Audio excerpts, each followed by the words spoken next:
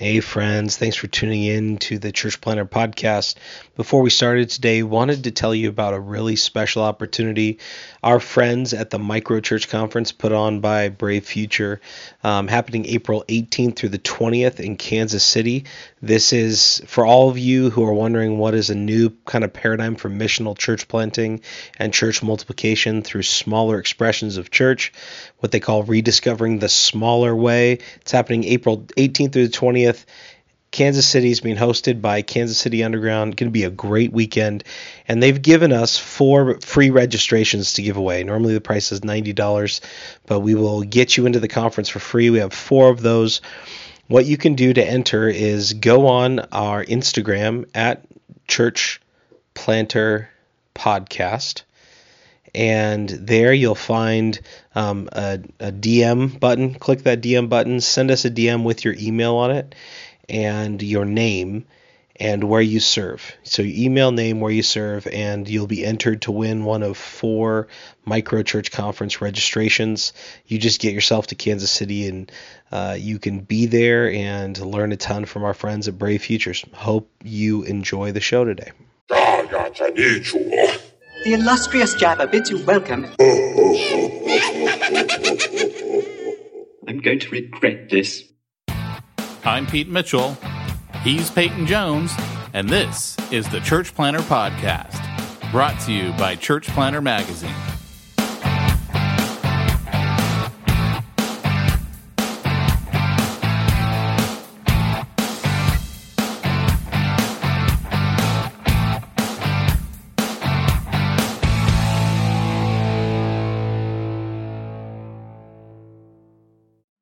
Hey, Church Planner, this is Pete Mitchell.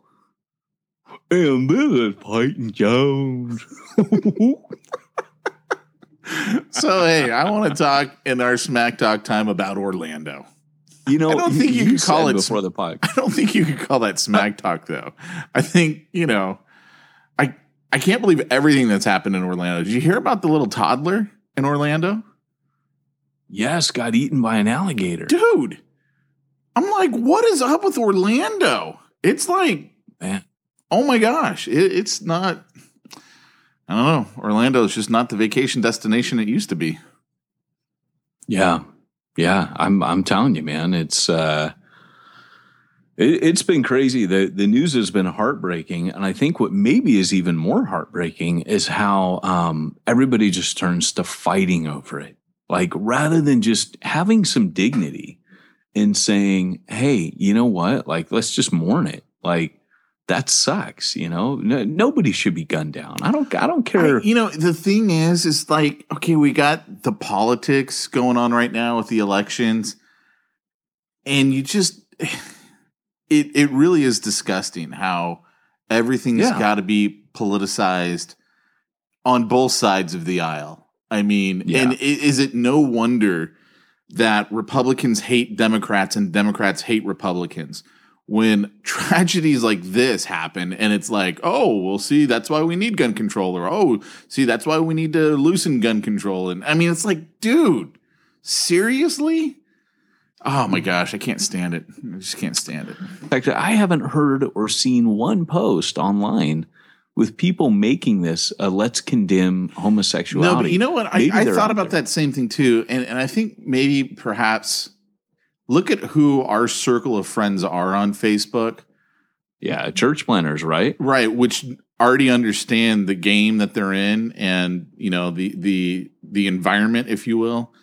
So I think that's probably why we don't see it as much. I don't know if that's the way it's going to be for perhaps the average everyday Christian online, Yeah, I'm just seeing a lot of straw men arguing from Christian leaders right now as if they're arguing against these phantom Christians that are bashing gays over this.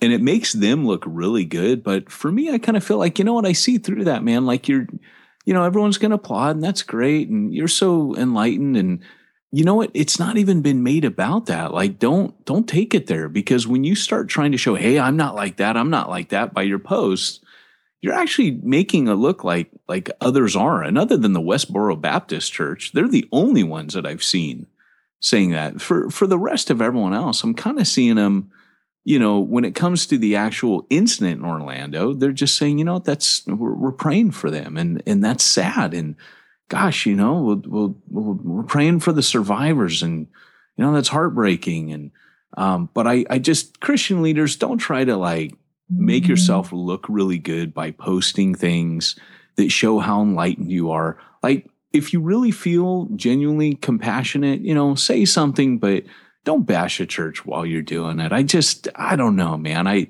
That's leaving a bad taste in my mouth, because again, it's a straw man argument. I'm not seeing those people out there talking that way. I think most of them are kind of dead by now, or they're in the Westboro Baptist Church. But what I think, if the united voice of the church wasn't like, hey, let's fight amongst ourselves, or fight against the phantom critics of the homosexual lifestyle, maybe if we just showed compassion and just said what normal human beings in the secular field are saying. Yeah, the politicization, I think you either do that stuff or you don't. And we're never going to see that stop. People that are just that narrow-minded to make it about, even Obama. I mean, I that guy has charisma, man. He could get up there and say some fantastic things that are presidential. And I watched him last night, and he just turned it into a slugging match against Donald Trump. And, you and I talk about, we're not political, neither one of us belong to either party. I've got too much of Europe in me to really cater or pander to either side, but it gets old, man. Like, just put all that stuff aside and just say, that sucks, Yeah. Yeah. I mean, it's pretty crazy. One, because we had the San Bernardino shootings, and then you've got these in Orlando. We had the Boston bombings, and it definitely is taking more of a feel of like, okay, this might be turning into more of a guerrilla war domestically than Americans are really, truly, I don't mean like comfortable with, like who would ever be comfortable with it, but like they're starting to see, wow, man, this stuff might be coming home to roost. And absolutely. And what's not happening yet, which needs to happen, it's so funny to me, having lived in Europe for the time I did. I still remember the talks with Sinn Féin going on in Ireland when I was over there, and them still having the occasional bomb go off. The whole Northern Ireland, Southern Ireland, the whole conflict there, Catholics and Protestants. This is not new. Britain has been dealing with this for decades. When 9/11 hit, obviously it was on a scale that was unprecedented.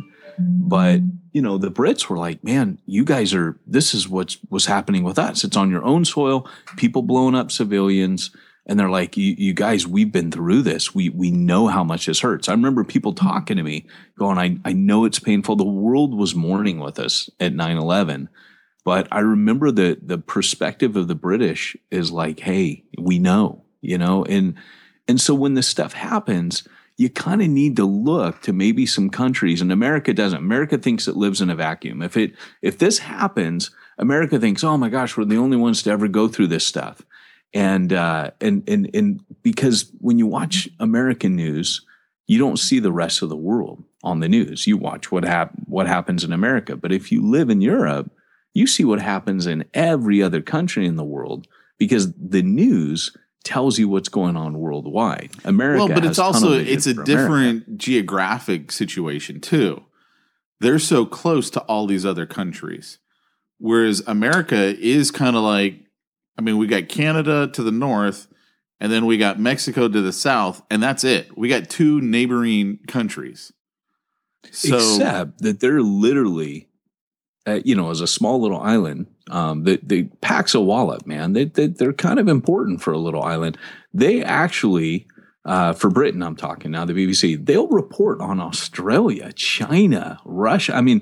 They're not just talking to people that are close to them, but you come out being a more well-informed, I would say, you're more abreast of what's going on globally in the world. Probably most Americans don't realize that right now Britain's talking about pulling out of the economic, the European Economic Union. That would, everyone else in the world knows this. This is a big deal, but, they had a big vote about it. Probably most Americans don't even know what in the heck I just said. You know what I mean? And I'm not bashing in America. I'm just saying, like, the rest of the world is a little bit more globally aware. And anyways, the point I was getting to with this was when you get to Northern Ireland, what they did was they started bringing the leaders of these movements together and having summits. That's not something that we've done yet. We're not grabbing Muslim leaders. We're not grabbing people on both sides and sitting down and talking. And that needs to happen. It's not going to happen, but that was what Britain, at first Britain's like, hey, screw them, man. We're just going to find them. We're going to root them out. We're going to blow them to hell. And that didn't work. So fine, because it was a guerrilla war. And finally they said, you know what? We're going to call a ceasefire. We're going to sit down at a table. It's what Israel's been trying because it worked in Ireland. And eventually, it's the kind of stuff Gandhi was working for. It's what Martin Luther King Jr. went for. Eventually, we're going to have to, kind of sit down with these people. And it may go well, may not go well. But that's the only way these things have ever been stopped. Yeah.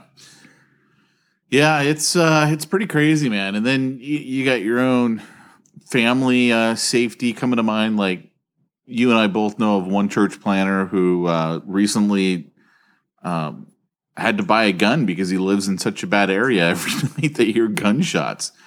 And he's like, dude, I need to have a gun to protect my family. Like, these are the people we've been called to reach. But if they come into my house when they're not supposed to be in my house, I need to protect my family. And so, I mean, there's like a lot of those thoughts going on. I mean, I know for myself, I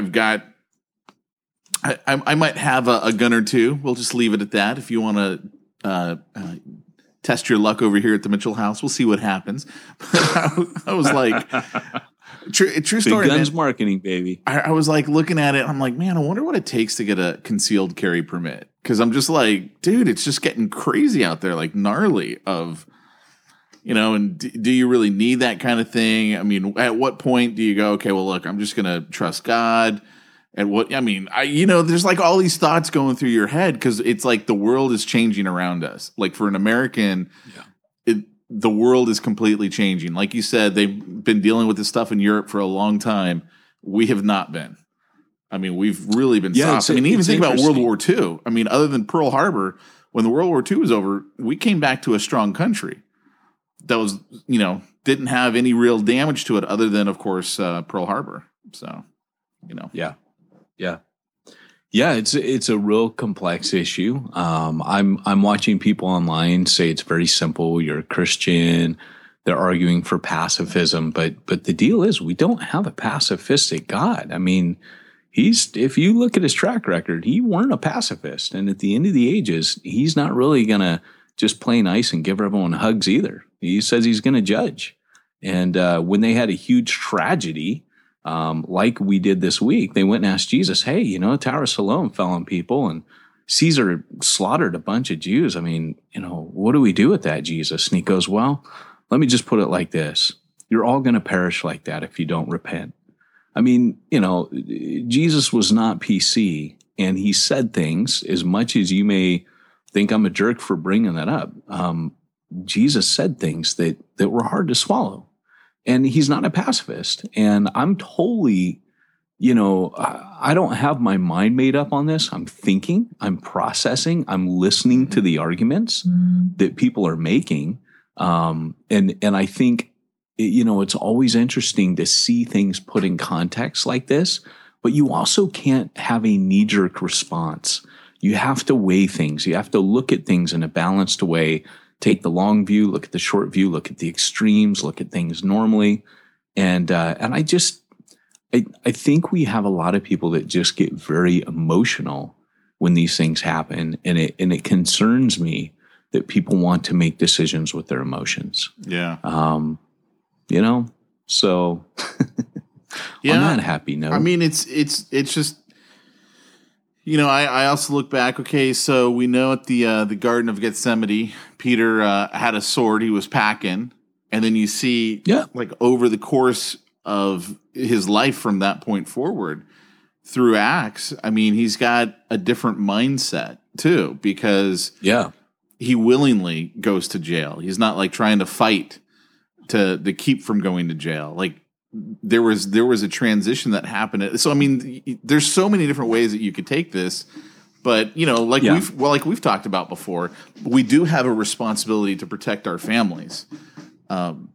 Well, and like you said, you know, Peter's carrying a sword, and they say, "Look, Lord, we have 2 swords." And Jesus doesn't say, "Look, man, you know, boom, boom, boom. We don't do that." He does tell Peter put away his sword, and I think that's for Peter's protection. Peter's about to get killed.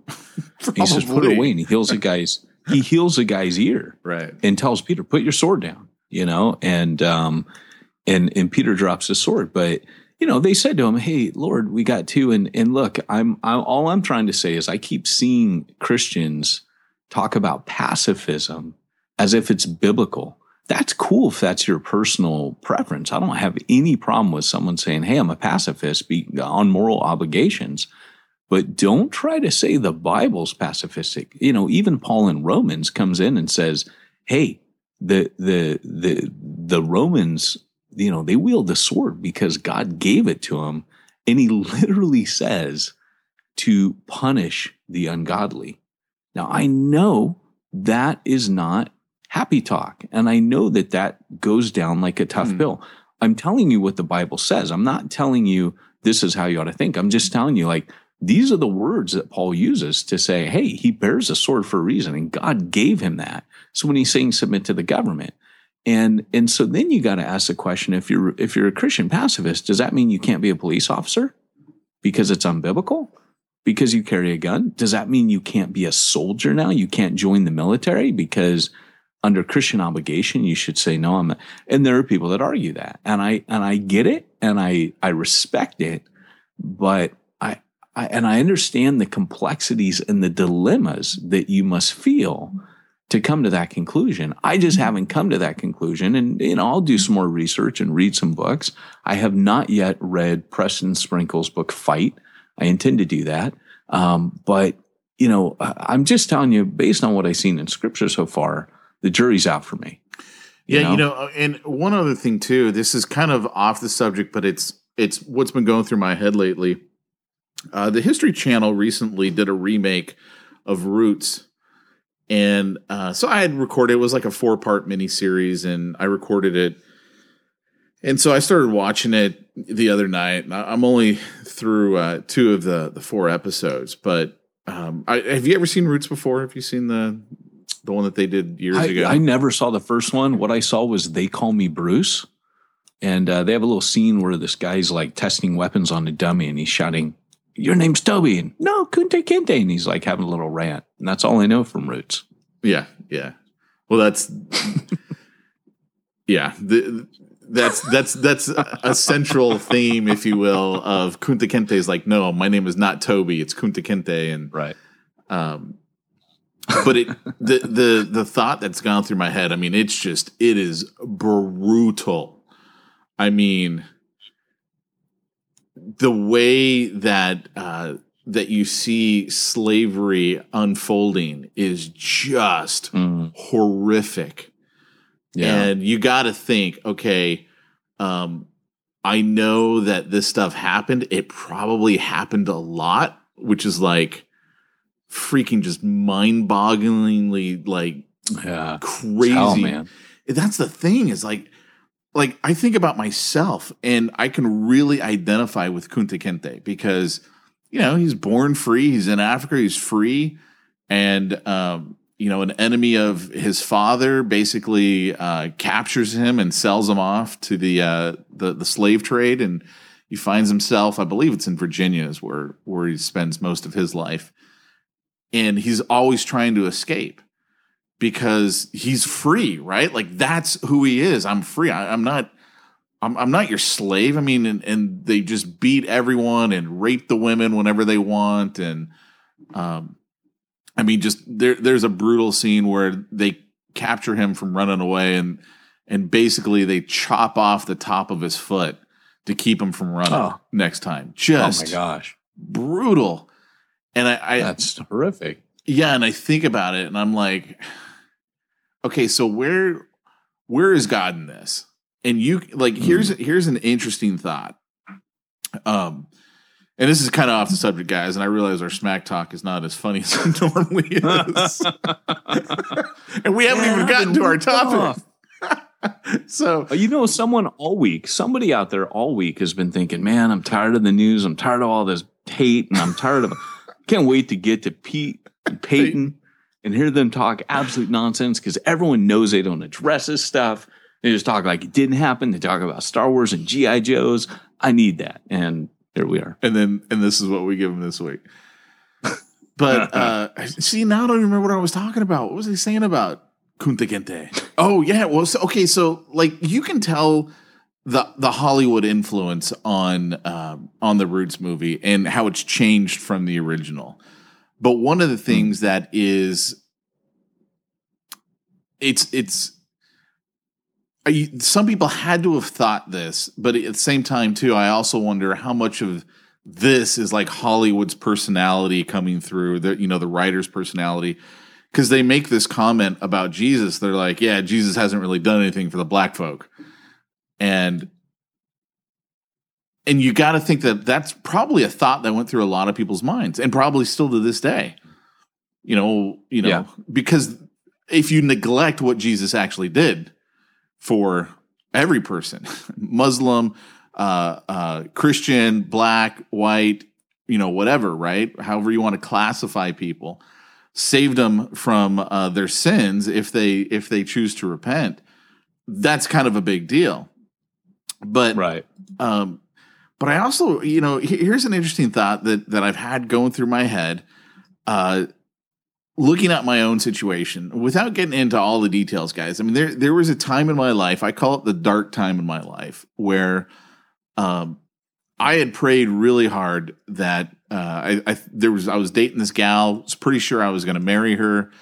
And I would laying down the fleece before God. I'm like, God, if this is the one for me, then I need you to like show me that this is the right girl for me. And basically some stuff happened that could not have happened had God not had his hand in it, right? It just couldn't have happened. So I'm like, that's God saying this is the one. And, obviously today I know that that's not the case, but right. I also look at it. Part of what happened in my life at that point is basically my parents had for a lack of a better term, they just decided to ground me. I was in college. I had failed Spanish for the last time. Like that was like a big thing to them. How dare you, not pass Spanish? And so they made me come live up in San Francisco, and I went to college down in Southern California. And the point of the story is that's what led to the disintegration of this relationship with this girl, is because I had to go live at home, and for all kinds of reasons. But that was it. Like if I had been in Southern California, we wouldn't have broken up. And I, by the way, just so you know, I can see on the picture behind you the reflection of you looking at Facebook. So I appreciate you really paying attention to my story. That means a lot. I'm actually not looking at Facebook. I'm scrolling through my pictures while you're talking. Oh, okay, because it looks like Facebook. It's not Facebook from the glass. But man, I forgot I put that there. So now when you're on Facebook. Zoom with look on Facebook, I'm not on there. I promise. You're like talking to Mac Lake, and he can like see in the background what you're doing on Zoom. No, those are my iPhotos. I'm just looking at my iPhotos was open. So anyway, here's my point. Let me bring this back around. I was listening, and you got grounded, and you weren't in Southern California. So go on. I know you weren't listening. Yeah, I know you weren't listening. I was listening. So let's just move on. I'm totally listening. But see, here's my point, though. Right. So I've been thinking about Joseph. When Joseph, when he talks to his brothers, he goes, I'm your brother Joseph, who you sold into slavery. You meant it for evil, but God used it to save you. God used this for good. And now my parents didn't mean it for evil when they made me come live at home, though I definitely took it that way, right? And so then the thought kind of hits me, okay, could I really still to this day be angry at my parents for that when God did that for a reason? And the reason I believe is so I would end up meeting the woman that I would marry, and so that relationship would end. And there's a lot more to the story, guys, which I'm not getting into. But my point is, okay, so should I even be upset with my parents about this? Because this is what God's plan was. Like, he had to keep me from Southern California so that way this relationship would end. So I could, when I did return back down there, meet the girl who he wanted for me, and therefore get married to the woman that I love and have these 2 beautiful kids and all of that stuff, right? And so then the thought crosses my mind, okay, so we're looking at all this absolutely evil in the world, from slavery to everything that happened in Orlando to, even that poor little toddler that got eaten by the alligator in Orlando. I mean, it's just like, some people look at that and go, okay, well, Jesus, what has he really done for us? Well, who's to say that he's not using that to bring you to him? He's not going to use this stuff to bring people to him. And if we only look at one side of it, we go, how evil this is. It is. There's no doubt it is. You can't make what happened in Orlando and go, oh, it's not evil. It's evil. Slavery, it's evil. Yeah. You look at all these things, it's absolutely evil, but God can use those things to still bring us to him. So, yeah, and it's interesting that you're bringing this up in relationship to Roots, because that movie Amistad that came out years ago, that was fascinating, because they show these guys in prison and how they really related to Jesus. Through the They're pictures. like, look, he's chained up like us. Look, he's being beaten and whipped like us. Who is this? He's supposed, and they're pointing at it's a powerful scene, and of course it's my train. It's very powerful. I mean, my children are African American mixed, but dude, it breaks my heart. Like, I can't even tell you. Just even the thought of my kids going through that's terrible. I'd say I cry at stuff now like that I never. I did before, like movies like Glory, and there's some great movies that bring things out that are good, for white folk like us, Pete. But the reality is, man, I connect with the Black community in a way now, and identify with them in a way I never did. And but just watching Spielberg, who's not a Christian, just show the why the gospel took such root, how they related to Jesus, and they realized he's suffering for me because I'm suffering. Like that's my daily life, Right. It's powerful. Yeah. Powerful. If you haven't seen that film, definitely see that. And yeah. So who knows about the providence of God? Who knows, man? That whole thing you're talking about, you're right. God brings all those things around. We don't know. I like what one guy said. He said the providences of God are like Hebrew letters. You can only read them backwards. So you got to get on the other side of it. You made me stop and think. Backwards. I'm like, wait a second here. What is this? Wait. Oh, wait. Most stuff Peyton says they write right stupid. to left. I gotcha. Okay. All right. That's one of those intellectual jokes. Great. Gotcha. Funny. Way to go. It was a deep well, you gave your, deep thoughts with Pete to ponder. So I had to give my deep thoughts with Peyton to ponder, I dig it. Well, let me ask you just something real quick before we get into the meat of our subject. Peyton, have you been meaning to get your church started with some online giving? I have. Now, let's be honest. Have you been using PayPal as a cheap and easy placeholder? No, but I would have if I knew how to operate it. I would have if I'd been a webmaster. What do you think? I am a scientist? Well, stop it. A better solution is here. It's called mogive.com/church. Mogive. It's like an M and your O and your G and your I and your V. No E. Mogive.com/church. It is an online and text-based giving platform built specifically for the needs of new, growing, and shrinking churches. Go to mogive.com/church and register for your account. They got all kinds of freebies going on this summer, so head on over there, guys. Alrighty then. Preach. So now that we've done like the worst smack talk ever for I liked it. I thought our smack talk was good. but it wasn't funny. Our smack talk's supposed to be funny.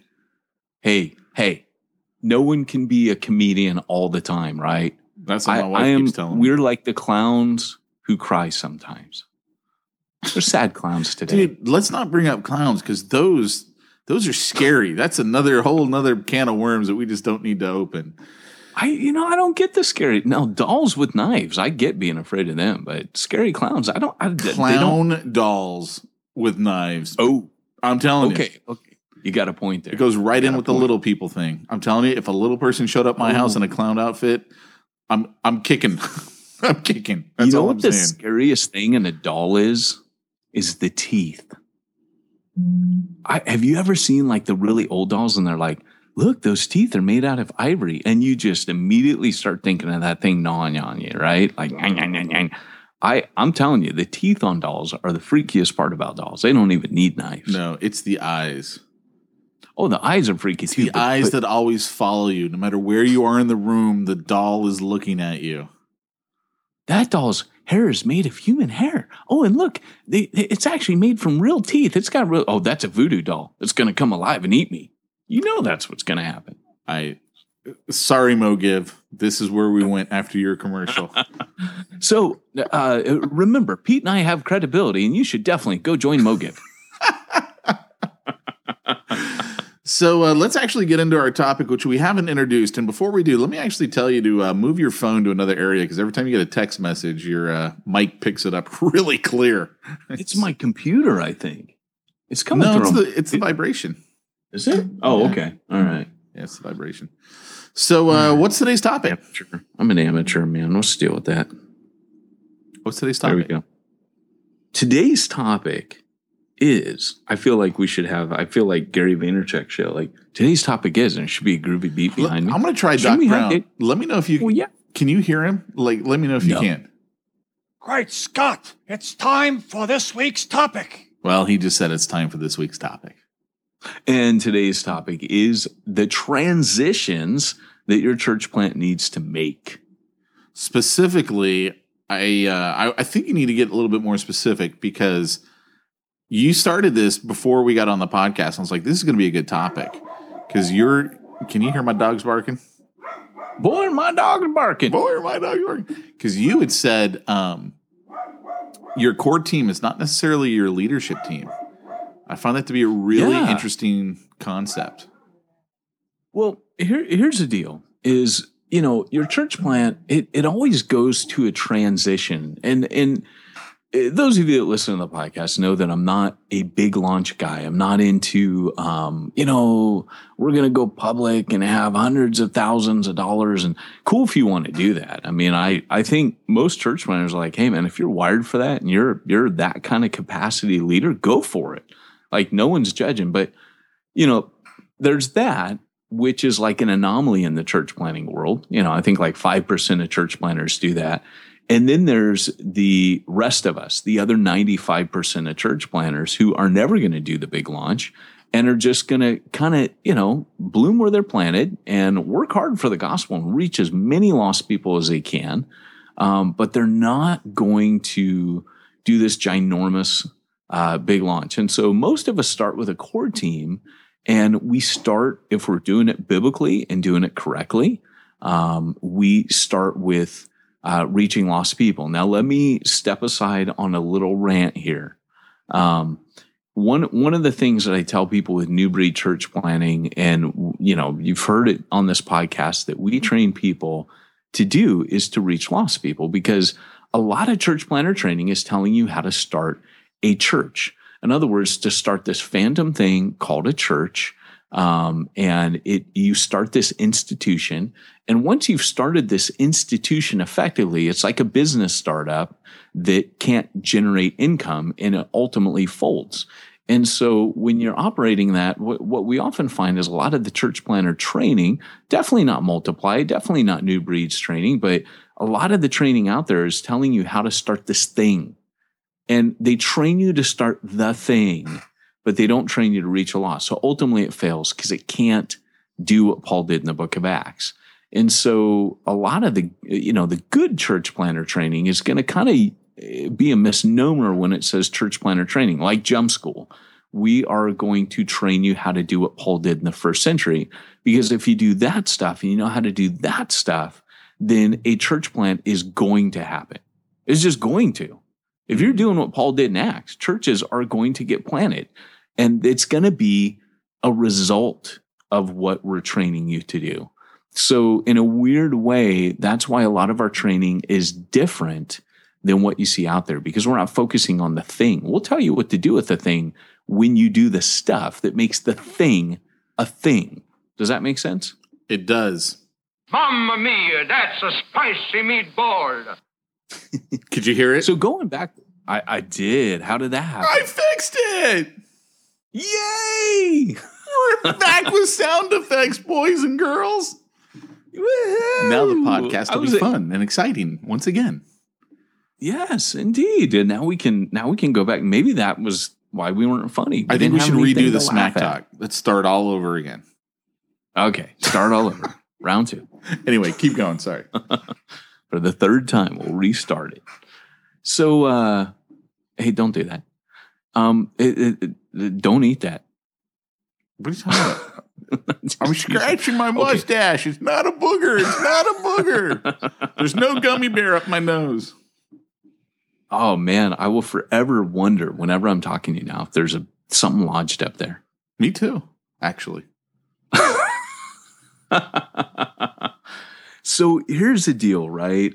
So talking about transitions. So going from that, we're going to train you to do what Paul did. The reality is, at every church planner, at a certain stage, when he's first getting going, he starts feeling like it starts changing. And that's not mission drift. That's not that, it's morphing. It can morph into its own thing. People can manipulate and steer it. We're not even talking about that. There are natural transitions that happen that can take you kind of a little bit, off your balance. Like, well, what's happening? Like, for example, my first church plant that was kind of like I was leading, because I was in some that I wasn't leading. The first one I was leading, I remember when we hit the 75 people mark, it felt different. It felt less raw and renegade and guerrilla warfare. And remember, we didn't let Christians come. So these were like primarily, other than a couple people that would join us here and there, that were like, we're ready to roll up our sleeves and get into mission. We were just seeing people saved. But I remember at 75 people, it felt less like a mission. It started feeling different. And then when we hit 120 people, it started getting more difficult to bring everybody together. And so there's going to be these certain transitions, but the primary one I want to focus on today is your core team. When you first get it going, and it's in the very first startup, and maybe like let me start off with a couple phone calls. I got 2 phone calls this week from 2 different planners, and both of them at a certain point in the conversation said, "Hey, I was planting, and my church plant failed."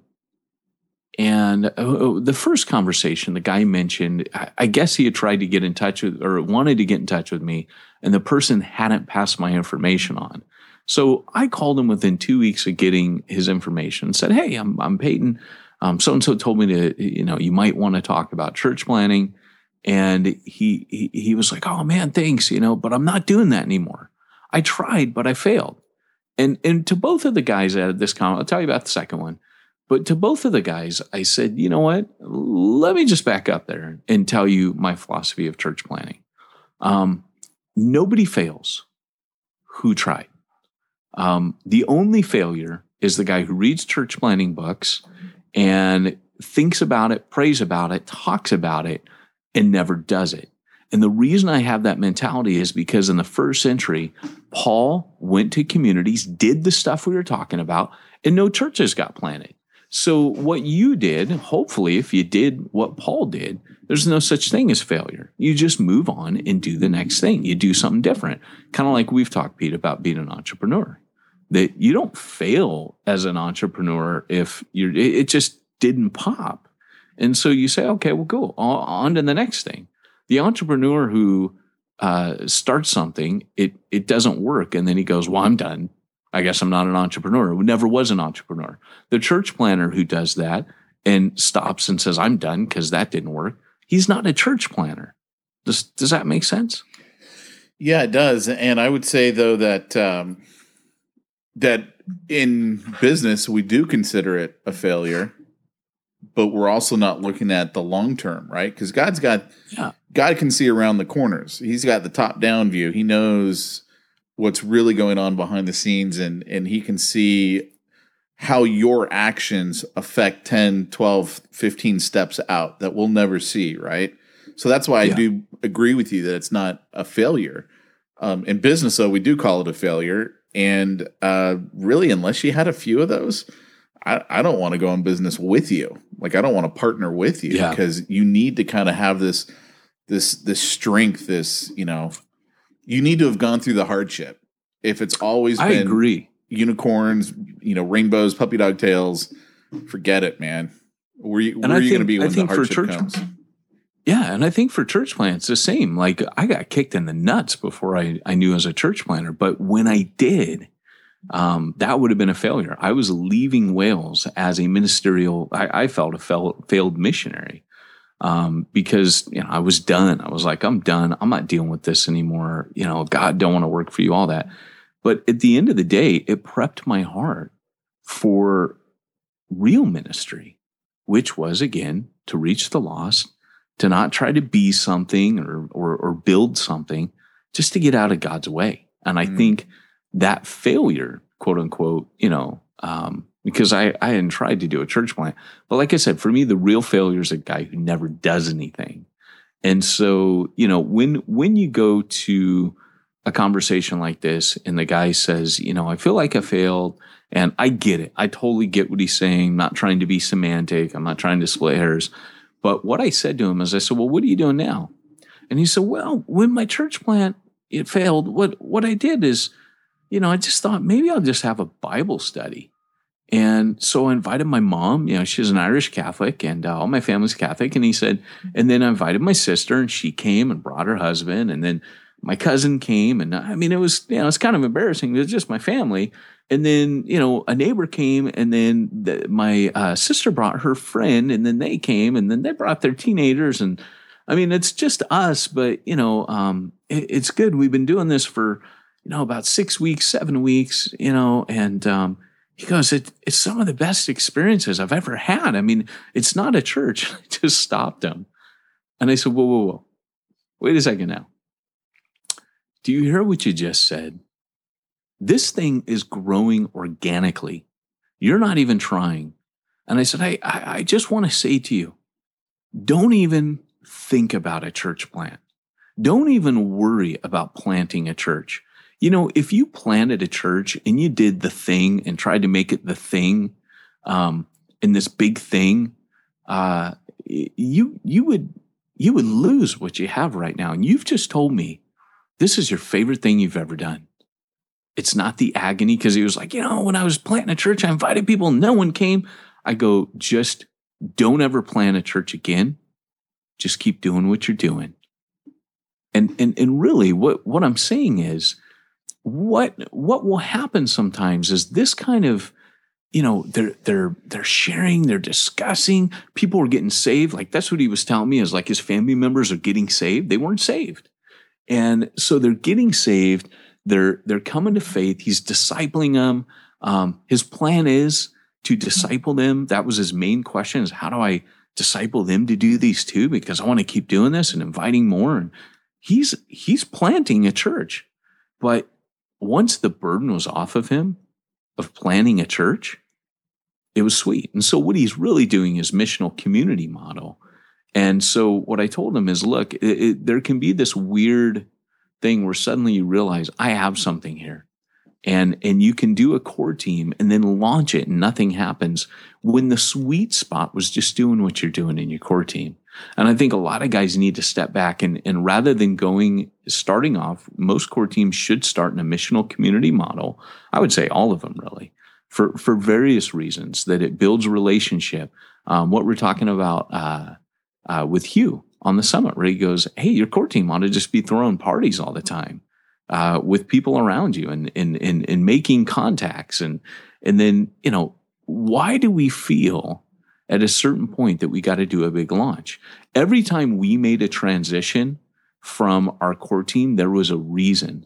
So for example, when I was in Starbucks, we made a transition from the Starbucks into a different public space simply because our people wanted to experience singing to God and worshiping and praising God. And they couldn't do that in that context. And we felt a certain responsibility to provide that for them. And it wasn't a forced transition. We didn't care if we moved out of the house as long as lost people were getting reached. We weren't trying to build a church. We were trying to reach lost people. The church naturally grew and was growing. And so we were like, it's not broke, don't fix it. And eventually we moved out so people could worship because Starbucks wouldn't let us sing in there. That'd be weird, right? You walk into Starbucks and everybody's singing Kumbaya. You know how I feel about praise music. So if I had to get that at Starbucks, they would lose a client. That's no doubt. I know. But Pete, I just do want to say for eternity, you're going to be doing it. It's going to be good, though.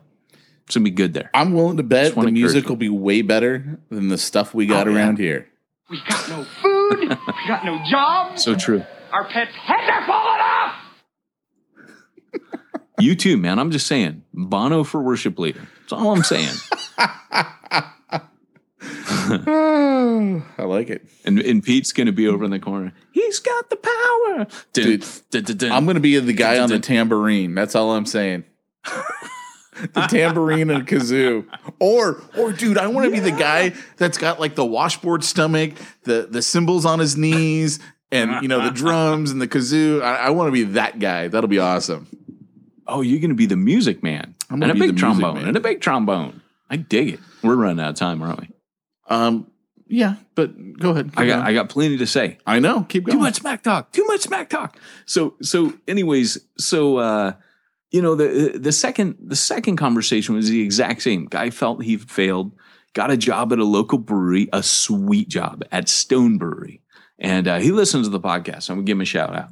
But the same thing, he's doing the sweetness. And I found myself telling two planners this week, hey, you know what? Don't worry about doing the thing, like launching the thing. Just do what you're doing now that's working. Why would you change that? What you need to do, though, what you need to focus on is raising up more people like you, reproducing yourself, thinking of yourself as Iron Man and reproducing, creating a war machine, creating a Hulkbuster suit and having other people hop inside of it. You need to start reproducing yourself so this can multiply in your area. And to be honest, in San Diego County, these are the type of churches that thrive. Guys that are trying to launch. I just know the statistics from what I do, one of the contract with NAM. Here's the deal. I know that most guys are plateauing in between 40 and 70 people. So, to try to do the big thing here, it doesn't work. San Diego County is like Europe. So, it's one of the oldest cities, and do they have any big churches in what's that? Do they have any mega churches in San Diego? They do. They've got the Rock, which is Miles McPherson. That's a huge church. They have Horizon downtown in the city, and those are the guys, man. It was kind of like I heard Carrie Newhoff talking about the only hot dog stand at the ballpark. Once upon a time, 20, 30 years ago, they were the only hot dog stand in the ballpark, like the one with the hip worship and the modern service. And so people flock to that. But nowadays, that's not the case, right? Like you can't just, hey, we got a good worship band and people aren't going to flock to you for that. And everybody thinks they got the next sexiest church on the map, and people don't give a rip. what people want nowadays is community, right? Facebook's given them a taste, but only a shallow taste. And they're hungering for community.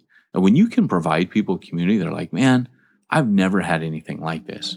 Another transition that your church plant goes from is from the core team to establishing leadership. So I got another call from another guy who's like, look, man, I got my core team and all of them are, kind of waiting for me to promise them leadership. And I got a problem. My core team, not hardly any of them on my core team are leaders. And I don't know what to do. Like, how am I going to let these guys down? And I shared with them my story that there will be a natural transition and you don't have to establish leadership from day one. My first church plant, it was 18 months in before we established leadership. In fact, I was the reluctant leader. I didn't want to be the leader. I didn't care if there was a leader. I remember saying in core team meetings, hey guys, I'm here. I really don't want to be here. I feel God's doing something. I'm a part of it. I told him I'd hold the door open, but he's got to walk through and do everything. And here's the deal, man. Guys, if anybody wants this, take it now, please. I'm out of here. And I literally would say those things. I really just look around like, nope. And so when it came time to establish leadership, we just said, hey, all you guys have been on the core team. And your core team, by the way, is your startup team. It's not your leadership team. The core team is everyone who came in the beginning and was there with you. They were the core group that prayed, that did outreach, did all these things, but they're not going to be your leaders. Paul demonstrates this in the New Testament where, he talks about, hey, select, guys that fit this particular criteria. They didn't have elders in Ephesus. They didn't have deacons. They didn't have, a lot of these churches that Paul leaves behind.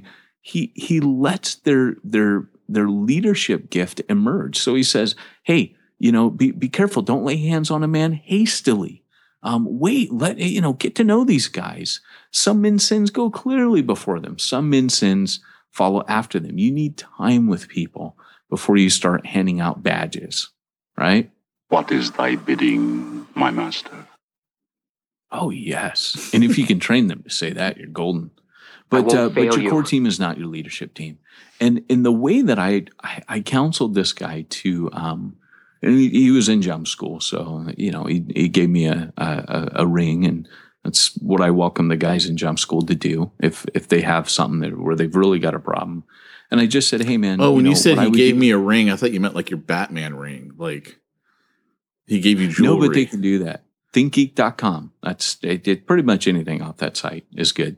And by the way, I just got a notice that your birthday present was finally mailed to me, so it's coming. Oh, whoa. You won't get it until you're back from Wales, but it's coming. I didn't know you cared. Well, I didn't. I really bought two, one for me and one for you. So when I got you the Knight Rider thing, there's so many times I'm like, I'm going to buy me one. I'm going to buy me one. That thing was so awesome. For those of you that don't know, I bought Pete a Knight Rider phone charger for his car. So Kit talks to him. And of course, someone on the roof. Luke loves that thing. So put the car back in. Put the car back in. Michael, I detect an enemy in the area. So great. Yeah. So anyways, so going back to that, what we did is we say, hey, core team, you've been with us. We've really become a family. And we're at that stage now where we kind of need to establish leadership. And we're coming up to a time where, you don't do this just to have it, kind of like Acts normally. When the 12 appointed the 7 deacons, it was because there was a need. The time was ripe. They had more people and more needs. And so you don't just, we need elders and we need deacons from the start. What we said is, guys, we held off. Those of you that know, I'm not that comfortable with my own leadership at times. And my goal is to hand this thing off anyways.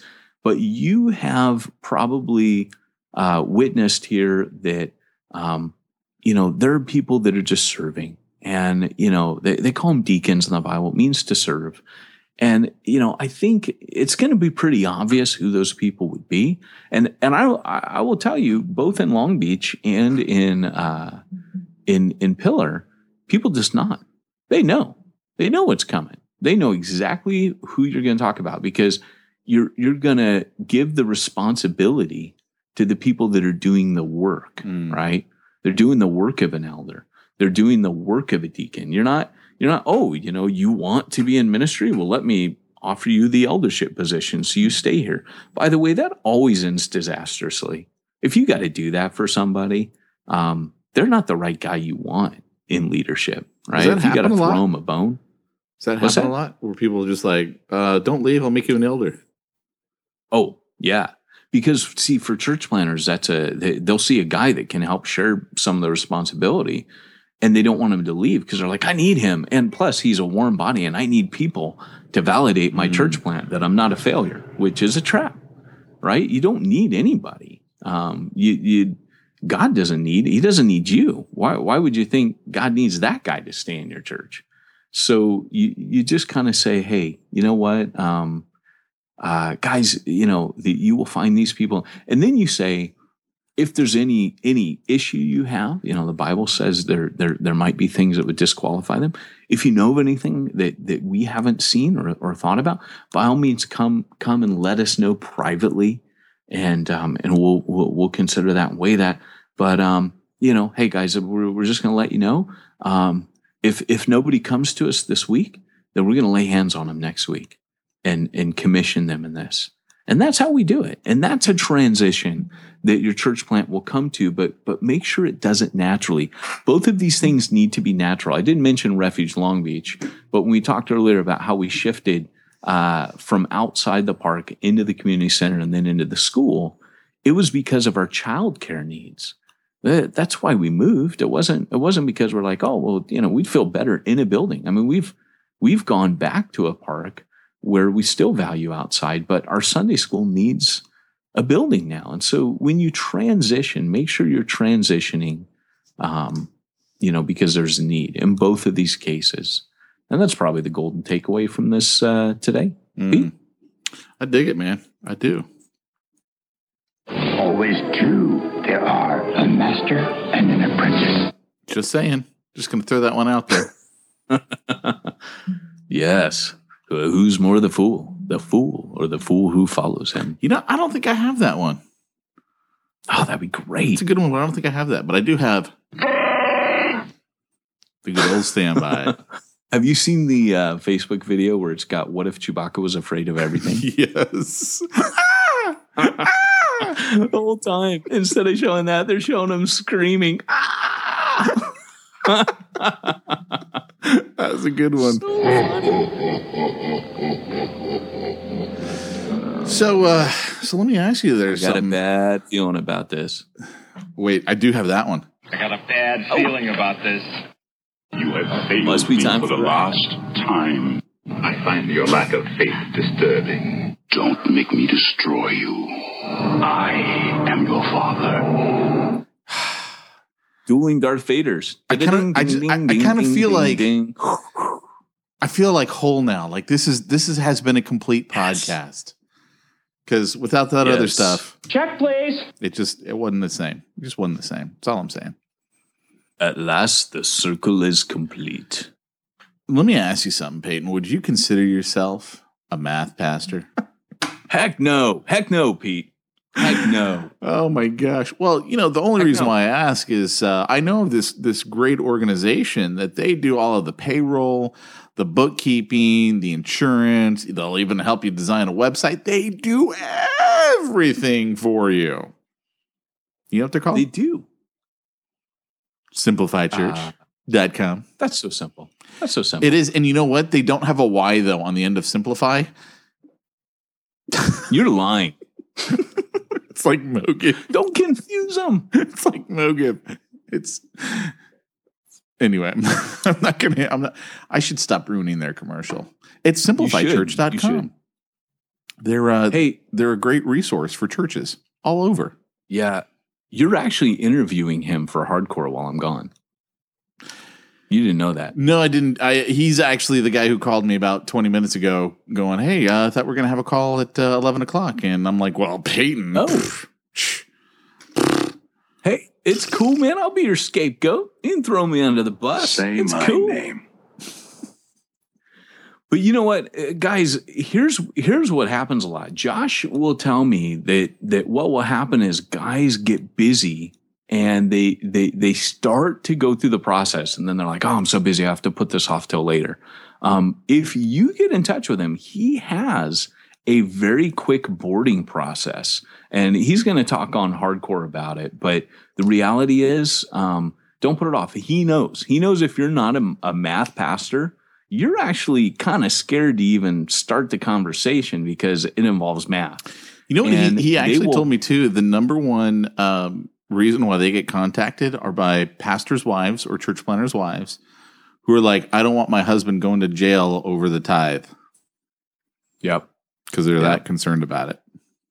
Yep. And they will send you monthly reports, P&Ls. I mean, if you've got campaigns, they'll track those for you. But guys, don't put it off. It's going to save you tons of time. Just invest. Tell yourself, dang it, I'm going to sit down. It will take you probably 20, 30 minutes to do it. And even if you shove them like, here's all my crap, like it's not very organized, they'll literally tell you, give us a handwritten note. You just give us what we need. And then, of course, you do give them not administrative rights to your bank account, but ability to view your accounts. It's that simple, okay? And then they will take care of stuff for you, and they'll tell you the rest. But honestly, when I was talking with Josh today, he's like, yeah, no, so many guys, they start, and then they just, when they eventually come to us and complete, it can be months have gone by because they're just like, oh, I don't have time. Trust me, it's peace of mind that you will have immediately for signing up. So I didn't know that till I talked to him, but I can see it, man. I totally get it. Yep. Get to the church plant! Get to the church plant! Go! No! That, of course, was Mickey Mouse saying, get to the church plant. I love the fact is that the recent one he did or the original one? That's the original one he did. It's great. I love that it's got you laughing in the background. I couldn't help it, man. I'm like laughing as he's doing that. So, well, I think we need to wrap it up, my friend. I think we do. Lest I say something that gets us in more trouble. There you go. That's a switch. Yeah. All right. Well, guys, this has been the Church Planner Podcast, reminding you if you want to reach no one, reach the nuns, duns, or the ones that nobody's reaching, then you need to go where nobody's going and do what nobody's doing.